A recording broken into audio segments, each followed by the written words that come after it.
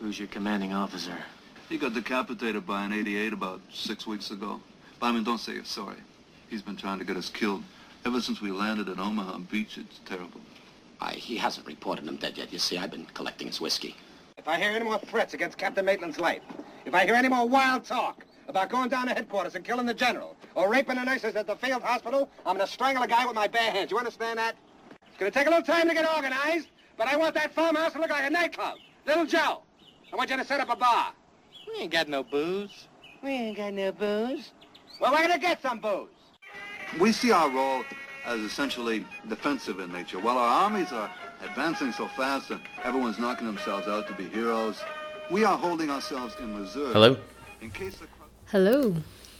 So the scene that you just heard was from the great movie Kelly's Heroes with Clint Eastwood and Donald Sutherland. Which I just saw for the first time this weekend. And how would you describe that movie? Well, it was definitely, it had a neat quality to it because it had, obviously it borders on comedy. Should I have given you, how would you describe that movie in a sentence? No, because why would I, okay, just one sentence? Yeah, well, it just sounded like you were setting yourself up there for a whole podcast on Kelly's Heroes. No, I was just going to say that I liked the tone of the movie because it's always it's a little absurd. Yeah, it's funny. And it's funny. Yeah. And it's like if Ocean's 11 met a World War II movie. Yeah, but it's not laugh out loud funny. At least it wasn't for me. You laughed out loud? I was sitting right next to you. We both laughed out loud. I laughed out loud anytime Donald Sutherland came on. Yeah, that dude stole the show. He absolutely stole the show. But that was one of my favorite movies growing up. My dad had us watch it all the time. And the main focus of the movie was the one tagline he had, which was, "Cut it out with the negative waves, baby." Yeah. One thing I noticed this time watching, though, is how he says that the hustler guy's name, Crap Game. Crap Game. He says, instead of just saying Crap Game, he says it, Crap Game. Yeah. It was pretty funny. Yeah, he was great in that. So, on from fictional World War II to some real World War II. Oh, wait, that was fiction? Oh, I'm just kidding. Yeah. Well, it was funny. I was describing it to the guys in the work today. And he was like, well, I mean, was it based on a true story? And I was like, I hope not. But also, I kind of... Well, you know what made me think of Merrill's Marauders? I don't think that's what they were, but we were talking about that. That might be our next topic. But we were talking about that. It made me think of that. I doubt it's based on that, but maybe there's elements of it that were based on... I don't. From what the brief description you gave me of Merrill's Marauders, it doesn't... I hope... No, I'm sure it doesn't, but it just made me think of that. I don't know why. And so our topic today is the 442nd Regimental Combat Team. They were the all-Japanese-American combat team that was recruited by President Roosevelt after he had signed them off to the internment camps and labeled them as, what was the... citation that he made all Japanese Americans as Class 4C, 4C enemy aliens. Yeah, 4C enemy aliens. So I'll start off with this. The 442nd Regimental Combat Team is the most decorated unit for its size and length of service in the history of American warfare. The 4,000 men who initially came in April 1943 had to be replaced nearly 2.5 times. In total, about 14,000 men served. The unit was awarded 8 Presidential Unit Citations, 5 earned in 1 month. 21 of its members were awarded Medals of Honor, and members of the 442nd received 18,143 awards in less than 2 years. So, I don't know if you're any good at math, but that's more awards than there are men. So that means a lot of these guys were awarded awards multiple times. That's and we talked about this pretty wild. yesterday when we were going over the stuff, but out of those Medal of Honor winners, the 21, there was only one who was awarded the Medal of Honor after World War II within 4 to 5 years, and the rest were throughout the years as they were reviewed and different presidents have gone through it. There was a bunch in the 90s under Clinton, and then there was some more during Obama. And I'm sure there were other presidents too. Those were just the two that were covered when I was looking through the research. Did you happen to find how many of them are still alive at this point? I did not. It'd be interesting to know, huh? I don't think there's that many, though, because when I was looking at that Medal of Honor winner yesterday, there's only 3 Medal of Honor winners from World War II still alive. Oh, wow. So if those other 2 are Japanese Americans, which is pretty low chance, you know. But yeah, I don't think there's that many World War II vets left. That's worth a Google, though. Yeah, I think I tried at some point. Maybe I didn't. You know what's funny is some of the notes I got from the last show was not to open with stuff you don't know. Oh, okay. I told him I like to sound like an everyman. Yeah, well, I mean, it's nice of you to share, like, the notes with me. Well, you didn't ask, so. You didn't share anything. I shared one. What was the one I shared with you? It was like a thumbs up. No, that your name from last episode sounded like a stripper. Yeah. So what's your name this episode? Margaret Thatcher. Who sounds like a Prime Minister of England. Oh, yeah. So you went from being a stripper, the Prime Minister. Stiletto to flats. Yeah, I think that's pretty American dream as far as I'm concerned. Well, the American dream is being John Wayne Jr., baby, and that's me. But moving on, this topic is huge, and there's no way we're going to be able to cover all of it in an hour. We're going to cover as much as we possibly can. Hey, are you recording on that other device? Oh, I didn't know I was supposed to. Oh, anyway, hopefully this one sticks. But we're going to do the best as possible to cover the 442nd from, you know, how they were created with Roosevelt's bans on their service to them being used as anti-propaganda against the Japanese to their merging with the 100th and their times in Italy, and we're going to go all the way up to their rescuing of the Lost Battalion, which is one of their more infamous missions, where they really displayed a large measure of heroism. But there's just too much to cover in one episode. So this will be kind of a benchmark episode. I'm sure we'll come back to it and talk about individuals that were in the 442nd or events that surrounded the 442nd, and this will be something people can look back on as a broad stroke of the unit's history. But to start it off, we should probably talk about the internment camps.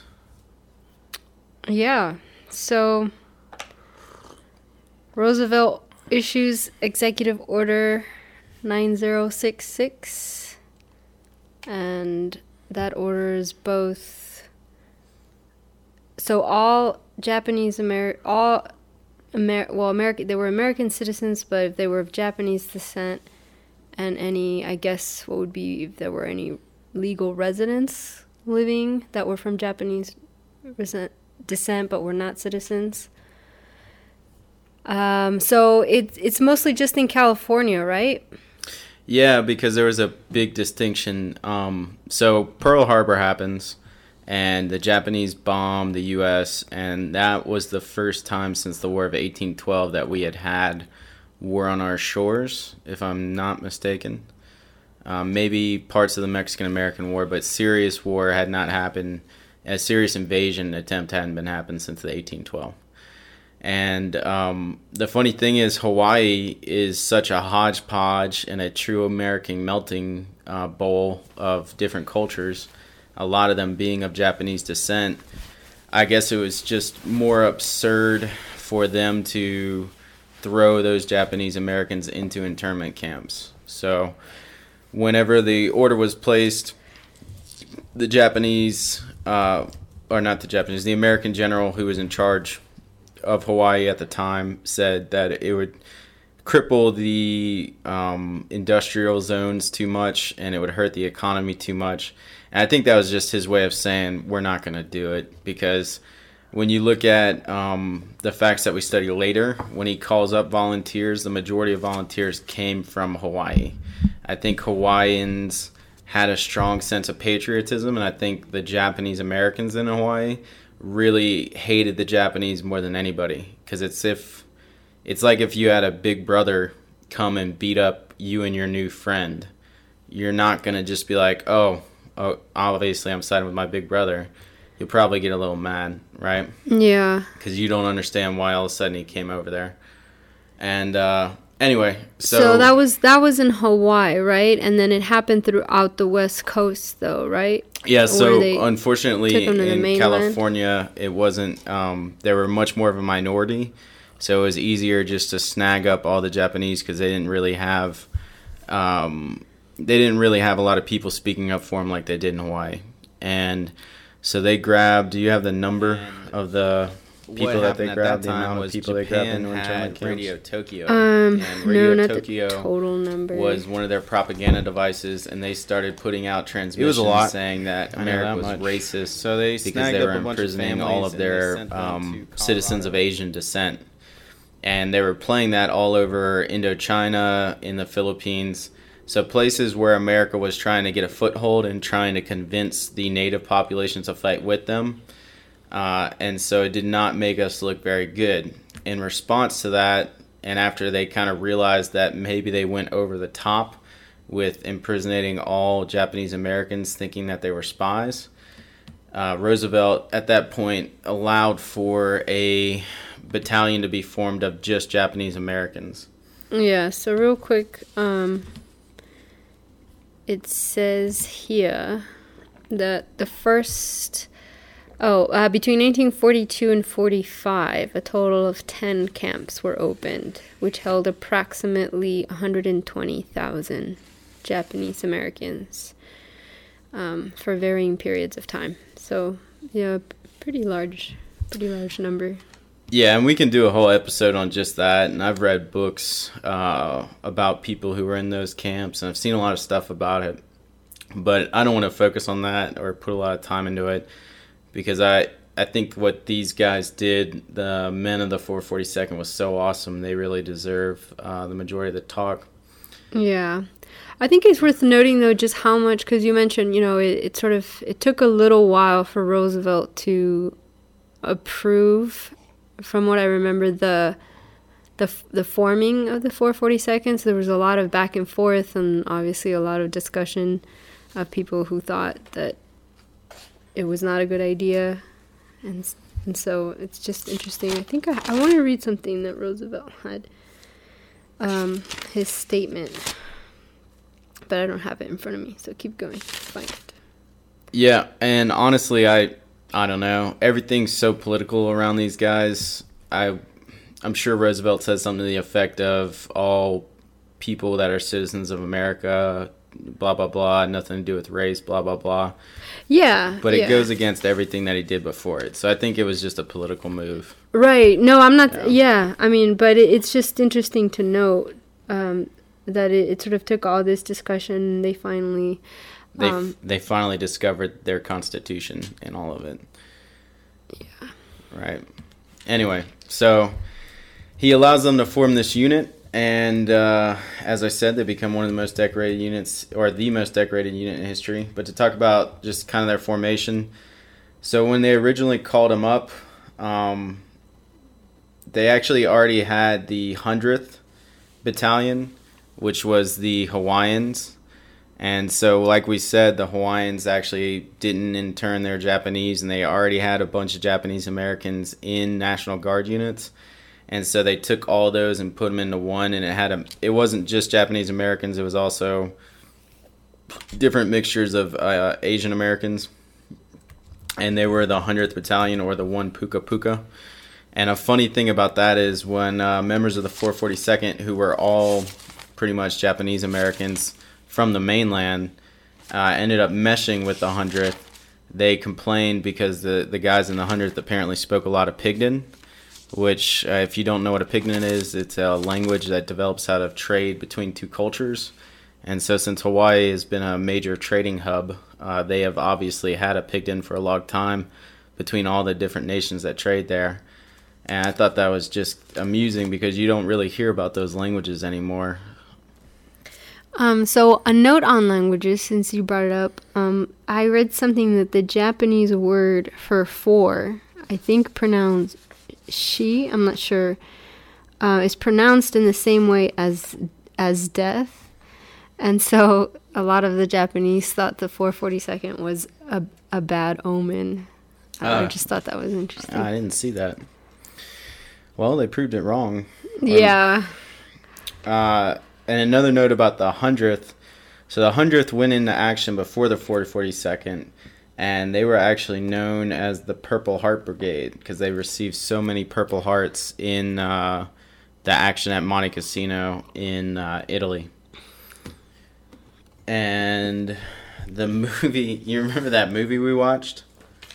I do. So if you want to watch a great movie that explains a lot of this, you can find it for free on YouTube, and it's a restored 1951 military-produced film, which is just hilarious to me, and it's entitled "Go for Broke!" Exclamation point, which is the 442nd Regimental motto, and it's actually pretty funny. It was, yeah. We sort of pressed play kind of as let's see what happens, and we ended up watching the whole thing. It was pretty entertaining and had some funny moments. Yeah, so. it's good, and a lot of it's just kind of funny because you're seeing a film produced by people in the 1950s, so if you find amusement and stuff like that, it's good. I got a good laugh out of it. My favorite part was the guy that tries to keep the pig. Yeah. My favorite part was when I figured it out that movies have the Ninja Turtle set up. Oh, the archetype. Yeah, they had 4 Japanese American soldiers, and they fit the Ninja Turtles. They had a Donnie and a Leo and a Rude Raph. Anyway. Leonardo. So the 100th already goes and gets action, and then so in March 1942, they're finally formed up in Mississippi. They do their main training. The 100th gets folded into them, and then they start moving back towards Italy, where they fall under the 3rd Army, which I thought was another interesting note because the 3rd Army was Patton's army, and I don't remember them being mentioned at all in Patton's movie. No, you're right. I don't remember either. I don't think there was. I'm curious about that, if they remade it, or if we read anything about Patton, we would find him commenting on that. Yeah. So, yeah, I mean, I read something, well, are we in Monte Cassino yet? Did you just pass? No, not yet. Okay. Oh, we already passed it. Yeah. I wasn't getting into it, though. Oh, okay. Monte Cassino with the 100th. No, I just thought it was interesting because I read about one of the guys that was captured by the Germans, and they kind of took a look at him, and they were like, oh, because you know what, they weren't sent to the Pacific Theater for the reason that they would be maybe confused with the enemy. And so this particular guy who got caught as a POW, the Germans kept asking him, why are you fighting for America? Why are you fighting for America? And he said he got so tired of trying to tell them, I'm an American. So they have that funny line in that movie Go for Broke we were just talking about, where the American lieutenant, or not the American, the white lieutenant and the 3 Japanese soldiers overrun a machine gun position and take prisoners. Oh, yeah. And then the German looks at the Japanese American and says, what's going on here? And the lieutenant answers, oh, haven't you heard the Japanese surrendered and they're fighting for us now? That's true. That was a good bit, yeah. I'm sure they made that joke quite a few amount of times. They had to have. Anyway, all right, before we keep going further, actually, I had this highlighted and wanted to bring it up. There was talking about just the debate with bringing on Japanese Americans. They had to answer a questionnaire that basically tested their loyalty, and that was actually kind of a big deal because 2 of the questions were, are you willing to serve in the armed forces of the United States on combat duty wherever ordered, and will you swear unqualified allegiance to the United States of America and faithfully defend the United States from any or all attack by foreign or domestic forces, and forswear any form of allegiance or obedience to the Japanese emperor or any foreign government, power, or organization. Yeah, that was a lot. But I bring that up to say that a quarter of the Nisei males, and Nisei is what they use for Japanese American second generation males. But a quarter answered no out of protest to both of those questions. And there was actually a book written on the subject by one of the guys who said no and was imprisoned for it, called the No Boys, because they would answer no and no to those. So when we talk about these were guys who were conflicted emotionally, I mean, they just saw their parents who had become citizens and themselves who were born here get all their property taken away, all their families thrown into a camp, and then they're being asked once again, hey, are you loyal? It's like a spit in the face, and 75% of them just bit on their tongues and said yes, and I'm going to prove it to you. So I thought that was pretty cool, and it sucks for those 25%. I can understand why they would say no. Yeah. I wouldn't have said no, but I can understand for sure why they did after experiencing that. But to go over some numbers, so whenever he asked for volunteers, and by he I mean FDR, they called for 1,500 volunteers from Hawaii and 3,000 from the mainland. 10,000 men from Hawaii volunteered. Yeah. And the mainland was a lot less. So they ended up swapping the numbers, and it was 2,900 came from Hawaii and 1,500 came from the mainland on the original forming of the 442nd. So I thought that was interesting as well, just to talk once again about how Hawaii was probably a lot more pro-America. Yeah, those are pretty crazy numbers to think that 10,000 kind of showed up. Yeah. So the 100th departed early, like we talked about, because they had been formed early. They went through Anzio and Monte Cassino, and that's where they earned the nickname Purple Heart Battalion. And then the newly formed unit went into battle together. So that was when the 442nd was trained up and went over to Italy, met up with the 100th, and they became one battalion again. And they went to battle at the village of Belvedere in Saverto, Tuscany, on 26th of June, 1944. And even though those units started melding, the 100th still kept their own identity, and they bring up the fact that the 100th had their own citations separate from the 442nd, even when they were in action together, which I thought was interesting. So there's a bunch of stories here about their fighting through Italy, but basically they fight their way all the way up through Italy and cross a few rivers, go through a few towns. The fighting's pretty heavy. They constantly prove themselves of valor. And one story I thought was interesting was when they talked about how during one of their heaviest encounters, they reached this hill and it's covered by a couple of German machine gun squads, and they have artillery coming down.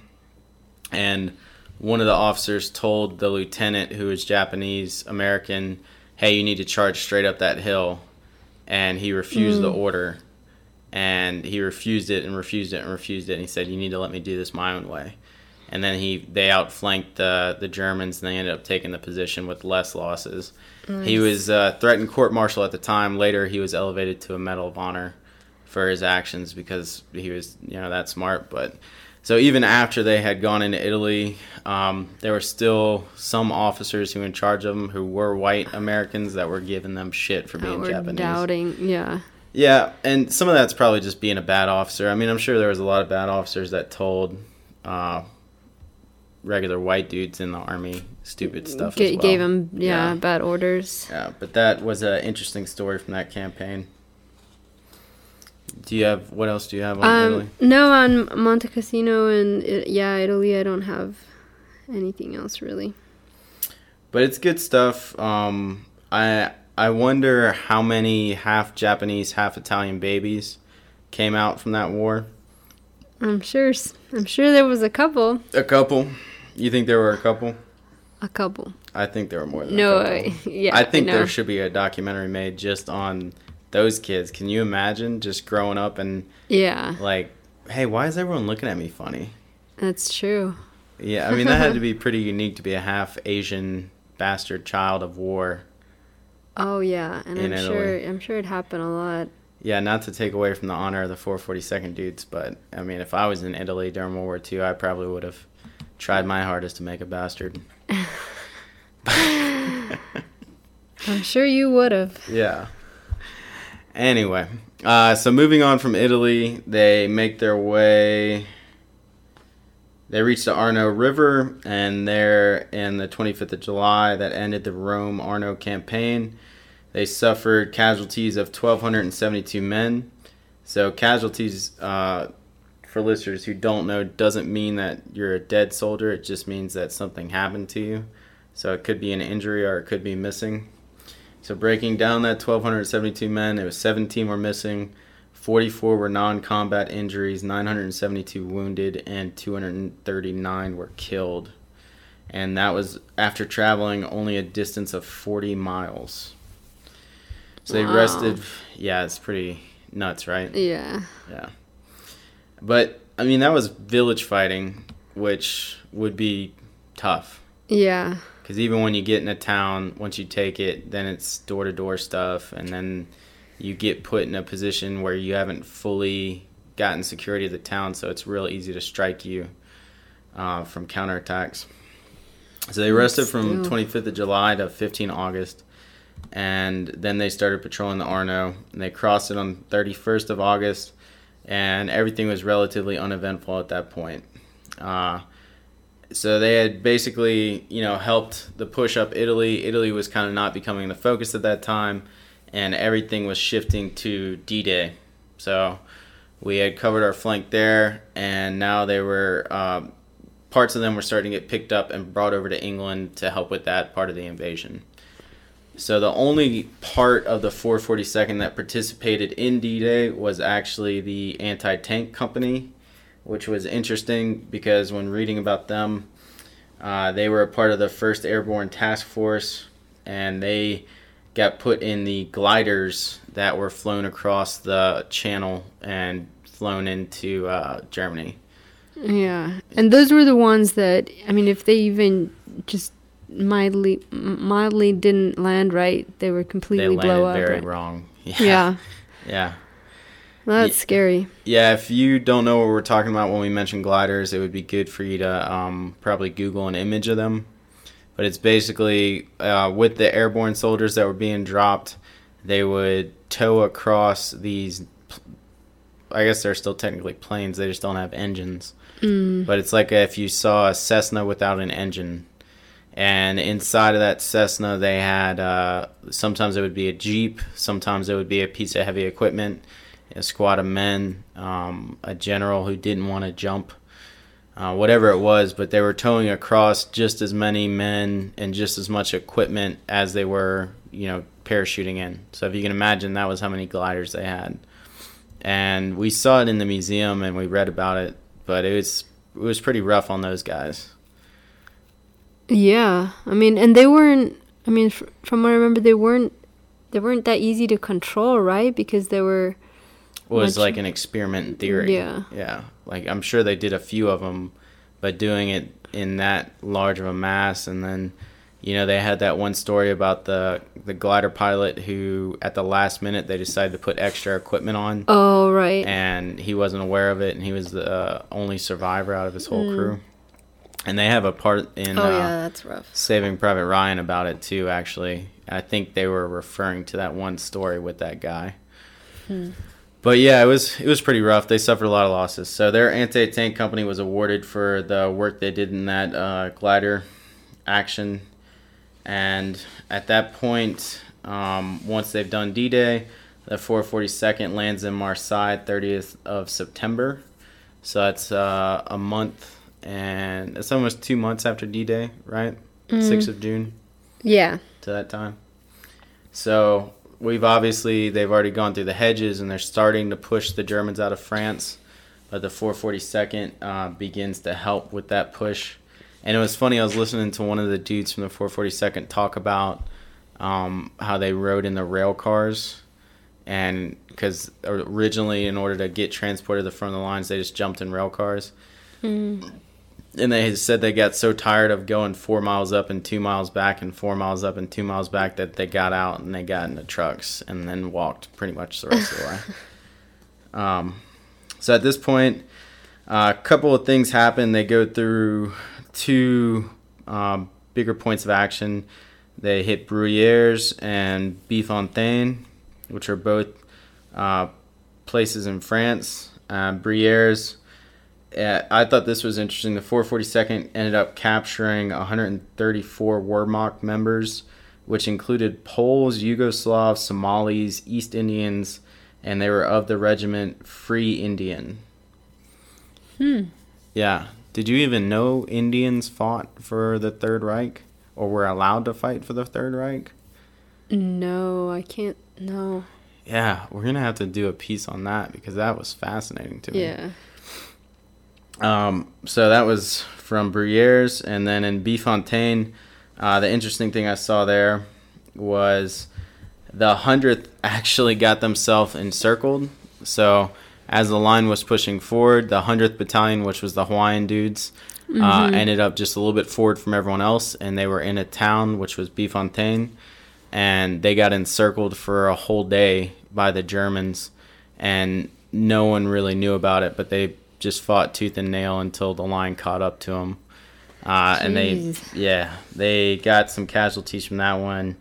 And there were definitely a lot of medals given out.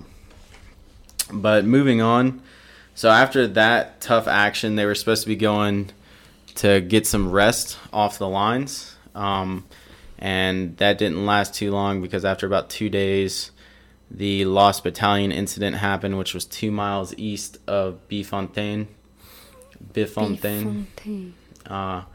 if you want to speak to that, because you had an interesting note about just the general who was in charge of all that made that happen. Yeah, well, from what I read, so initially there was a little bit of confusion, and his name was General Dahlquist, and he, from what I understand, was a little controversial, or at least his style or the way that he always told guys to move forward, he would put a lot of pressure. And so a lot of his decisions were kind of questioned by other officers. And so there was some misunderstanding that got the battalion lost in the first place. That was kind of on his shoulders. And so then when he issued the order for the Japanese Americans to go, there was other regiments around that were kind of hesitant to even listen to the orders because they kind of knew that this guy was kind of volatile, and I guess they'd lost confidence in the guy already. He was kind of controversial in that way. And so in any case, the order was a little controversial to say the least. That came out, was that the movie we saw or the documentary? Because we watched that documentary, right? Yeah. The movie we saw, the Go for Broke movie, lightly covered it. They didn't really make it. I mean, that was like a feel-good movie, so they didn't show you just how shitty that situation was. So it was that documentary we saw. Yeah, the documentary, which was...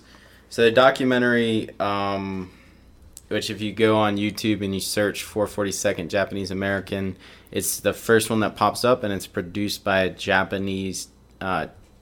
I guess a TV program. They didn't really say, and it was in Japanese, so didn't do my research on that one. But it looks like if a news program from the U.S. had headlines in Japanese. That's what their little watermark is on the upper left of the video. But they produced their own documentary on the Japanese American in America during World War II, which was hilarious to me. I guess I mean. Yeah, I don't know. I don't know how their TV works over there. I guess that's entertaining. That just seems bizarre because, or really cool because they lost and they were still able to do that. Yeah, I don't know, you know. Anyway, it'd be like if Germans came over and, you know what I mean? Like it just is kind of weird. But the documentary had a bunch of good stuff. And they really focused on that one particular segment of the 442nd's history, which was the Lost Battalion part.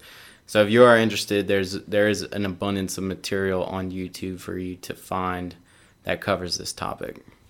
Yeah, and it would be interesting to know more about General Dahlquist because obviously I didn't look deeply into him, but it just seemed that maybe he was a little quick to order them to advance.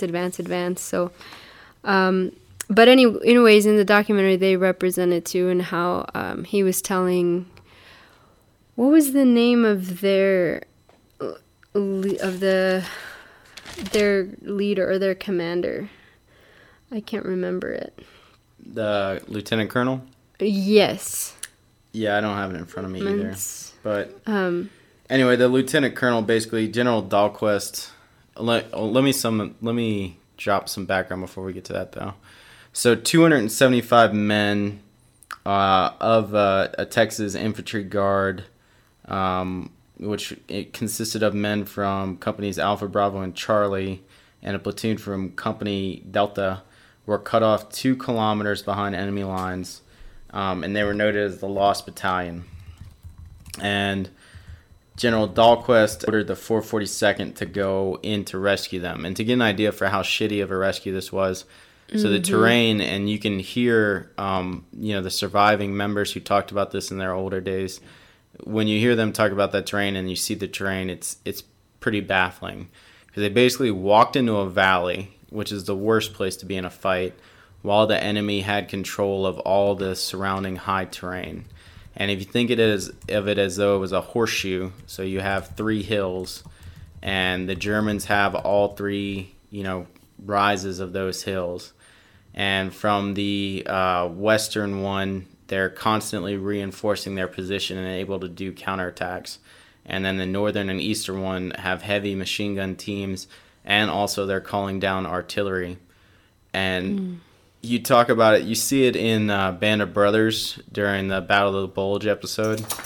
But they had a couple of the Japanese Americans who survived talked about the exploding trees. Oh, yeah. That part of France, which I actually have driven through before, is a very, very dense forest. And so it's just dense enough for you to conceal yourself and not dense enough for you to be able to run away from a machine gun, if that gives you a good idea. Oy. And so when the artillery was coming down, it would snap the trees in half. And they said that the sound of that tree snapping in half is the most terrifying thing that goes through your ears. Oh, my God. I can just... Yeah. I can't even imagine. Yeah, so they're walking through this valley trying to charge up those hills, and nothing's working. They're like 2 days into the battle of just constantly getting bombarded, and no one slept. They're probably not eating anything. Most of them are probably close to dehydration. And finally, they say, okay, we got to readjust what we're doing. They decide to flank one of the hills. So they flank Hill 617 is what it was labeled on the map. And they have this scene, and the survivor talks about it. But basically, they were on their way of walking up that hill from the Germans' flank, and they get spotted, and the Japanese-American soldier sees his buddy just get cut down by a machine gun, and in just a moment of absolute rage stands up and starts running at the Germans and charging, and just starts yelling out, "Go for broke," which is their motto. And he kind of snaps out of it and realizes what he did, because he's halfway to the Germans and halfway away from his buddies, and he's about to shit his pants and be scared, and then he hears all his buddies get up, and the rest of the dudes from the 442nd begin the charge with them.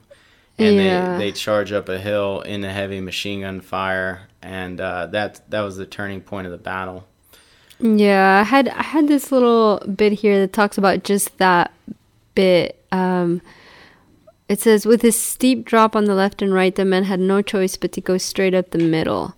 Company Private Barney Ahito was pinned down on the ridge. He saw enemy machine guns kill 8 and wound 21 of his buddies. Then suddenly a few men, including Ahito, decided to go for broke. He charged up the ridge, shooting his bar and running 100 yards under fire. He single-handedly destroyed 2 machine gun nests and killed 2 enemy snipers. His brave action spurred his comrades to rally and boldly attack. BAR. Yeah, and so I guess he was one of the ones that was given the Medal of Honor. Yeah, that was the guy on the documentary that was talking in the nursing home. It was pretty cool to hear him tell it too. And that same guy, there's another part. Or no, this was the runner. So they had a personal runner for the lieutenant colonel, so the white lieutenant colonel that was in charge of the 442nd. He was running a message back to the lieutenant colonel to tell him where the troops were, and he witnessed the 2-star general trying to chew out the lieutenant colonel, like you were referring to. And the lieutenant colonel snapped at him, which is way above his rank, and said basically, "Back the fuck off. These are my boys, and you're not gonna let them die." Because the 2-star was saying, "You better fix bayonets and charge right up the middle." Yeah. And so the runner overheard that, and the runner had something cool to say after too, which, when they asked him, was it worth it to go up that hill, and he said, "I think we all thought 2 things. And one is it'd be pretty cool to save that lost battalion, but 2, this was going to be for our country and to prove to ourselves that we were Americans." Yeah, And that's wild. Man, that's so heavy to think that those dudes were constantly thinking they had to prove themselves by doing these crazy things. Yeah. I mean, it was a big reason that propelled them forward, I think. Yeah. So they end up taking Hill 617, and they can stop the German counterattacks, and they eventually end up taking the other 2 hills. And at the end of the day, 350 end up being killed or wounded, which is more than the amount of men they saved, which was 275. So in 3 days, they did something that a lot of, other people weren't going to be able to do. And I think that's pretty cool. Yeah. One more note I wanted to say, which is kind of funny, was they were so desperate to get the Lost Battalion supplies that they actually packed their artillery pieces with food and ammo and shot them into the Lost Battalion. And then another note on the fog of war, they have a quote from Germans that were in action that day that said they didn't even know that battalion was behind enemy lines until we attempted to airdrop supplies into them. Oh my gosh. So they were actually behind enemy lines for a whole day without the enemy knowing. And then they spotted the airdrops, and they put it together at that point. And they had to call off the airdrops immediately because of the weather. So they actually did no good except alert the enemy of their position. But if you want to talk about a great example of the fog of war, you should probably study the rescuing of the Lost Battalion, because there was a whole bunch of miscommunications that caused a lot of unnecessary deaths in that one battle. Yeah. And I mean, and I guess that goes throughout the whole war, huh? There was just constant. So much of it was very chaotic, and that's war. Yeah. And what makes it so beautiful, what these men did so beautiful, is the fact that they saw that chaos and insanity, and they just kept going, and they did these absolutely selfless things. Yeah, it's pretty amazing. I mean, I read a little bit about how the newspaper in Honolulu, once these guys were going off, was just constantly talking about how proud they were, of how proud all the Japanese American families were that their sons could show how honorable they were. It was all about honor and showing to your country that you were loyal and all this. And, it was a big deal. Yeah. So currently, places where you can see stories about the Lost Battalion, they actually have a commissioned painting in the Pentagon depicting their rescue, the 442nd rescue in the Lost Battalion. And then B. Fontaine actually has a memorial to this day of the 442nd Infantry Regiment, and they call it the Avenue of the 442nd, and it leads to a statue of those soldiers. So that's pretty cool that France still Nice. honors what America did. So just shortly, that's the big part of what we're going to cover. We'll cover a few more things here. I thought this was funny. So after they take all those losses, they go into what's called the Champagne Campaign. And they get to hang out on the French Riviera for about 4 months in the Maritime Alps and patrol a pretty calm segment of the French-Italian border.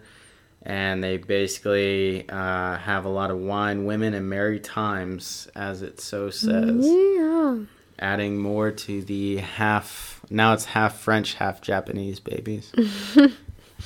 Which I think They're out there. they're out there. And after that, and then this one cool story. One of the Japanese-American Nisei soldier captured an enemy submarine.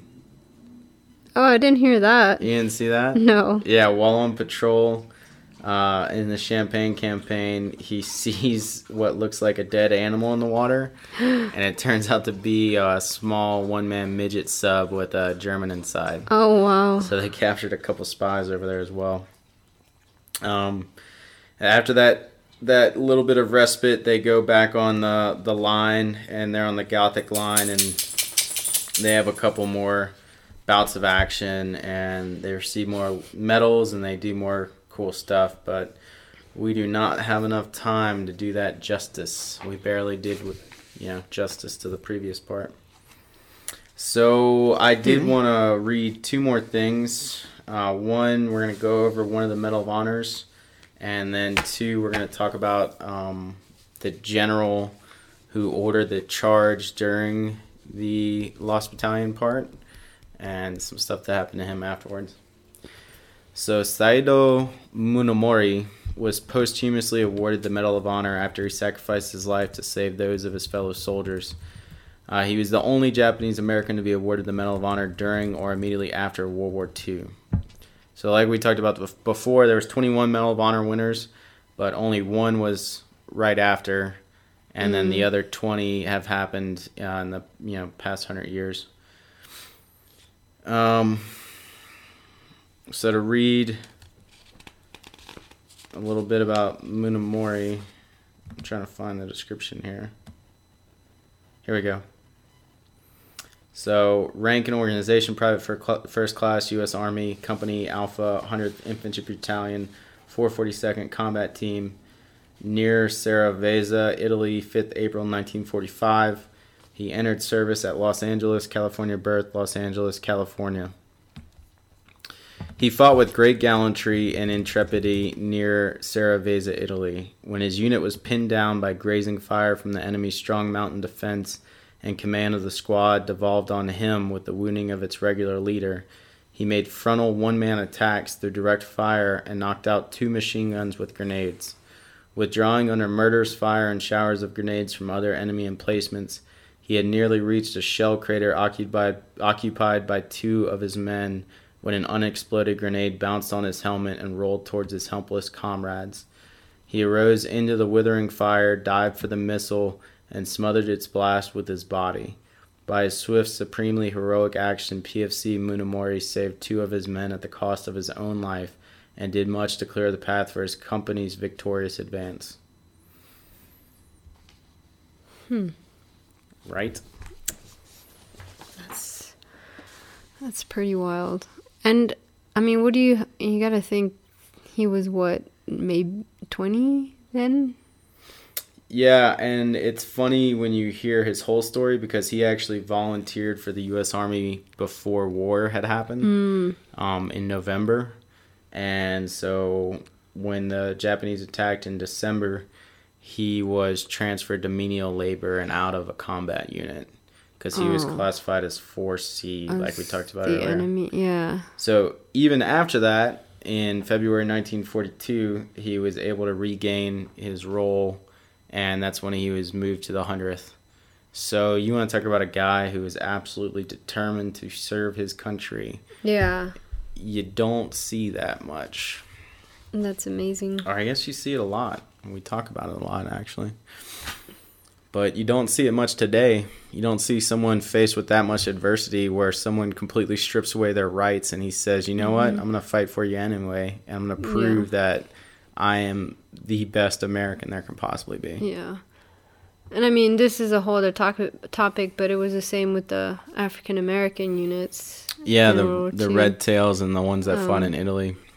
I'm sure we'll get to them as well. Yeah. But yeah, it's amazing how, there's something about people learning that adversity makes you stronger. And we talk about this a lot off of the podcast. And I hope that's still being taught today. And I think it is. And I think if you can get around a kid and teach him that, even if you're not his parent, but you're just like an uncle or a cousin or older brother or whatever. Yeah. But that's something that needs to be passed down, and it was passed down to me from my grandfathers and my father and my mother, and through my experiences with older guys that I've trained with. So I think as long as, that continues, we'll always have great Americans. Oh, yeah. And I mean, Americans are pretty resilient, and I think it's just embedded in everybody that believes in America, this idea that there's something great here, and it's based on something that goes beyond or transcends any kind of racial lines, right? It's an idea. It's that idea of overcoming and achieving and working your way up, that kind of thing. So yeah, and I think it's so cool, this group specifically, because they just put their heads down and worked harder and came out on the other side, the better for it. Oh, yeah. Yeah, you wish you could go back and change the way that your forefathers thought, but that's just the way it was back then. I'm sure it was a weird situation, and people felt under attack, and people just had to make decisions. And unfortunately, a lot of decisions in the 1940s all around the world were racially driven, and you can't just get around that fact. So they thought it was in their best interest to put those Japanese Americans in prison, and as the gentleman from the 442nd and the 100th proved, there was no more loyal of an American than a Japanese American at that time. That's right. Do you want to talk about the general? Well, I thought because we were a little confused about the two events, so I didn't. No, let's just put more confusion out there. Well, I know for sure mine, so I can say mine. But basically, the general, to give an idea about the kind of vitriol that was between that general that ordered the charge and the lieutenant colonel that was in charge of the 442nd, they met at a later date in Fort Benning, and the general saluted the lieutenant colonel and then said, let's just let bygones be bygones, and tried to shake his hand. And the lieutenant colonel refused to shake his hand and just kept his salute. And that was in front of people. So that's about as much emotion, was bottled up that dude was willing to put his whole career on it just so he wouldn't have to shake that guy's hand at a later date. Yeah. I mean, yeah, and I had read something like that too, and like right immediately afterwards when they had some kind of ceremony, and the guy said, is this all of the men? And see, because even General Dahlquist hadn't realized how many casualties the 440 Japanese Americans had suffered. Yeah, he put on a parade, and only 50 guys showed up to commemorate the casualties of the charge. Yeah, he didn't even realize how many people died from the orders he put forward. So yeah, it was a rough action. Those guys fought through it, and I'll say it again. They definitely showed that they were as American as anyone else, and they were braver than most. But that's all we got. Stay tuned Next week, maybe we'll be doing an episode on what? Maybe on Merrill's Marauders. Maybe. We shall see. Maybe. We'll have to tune in next Tuesday to find out.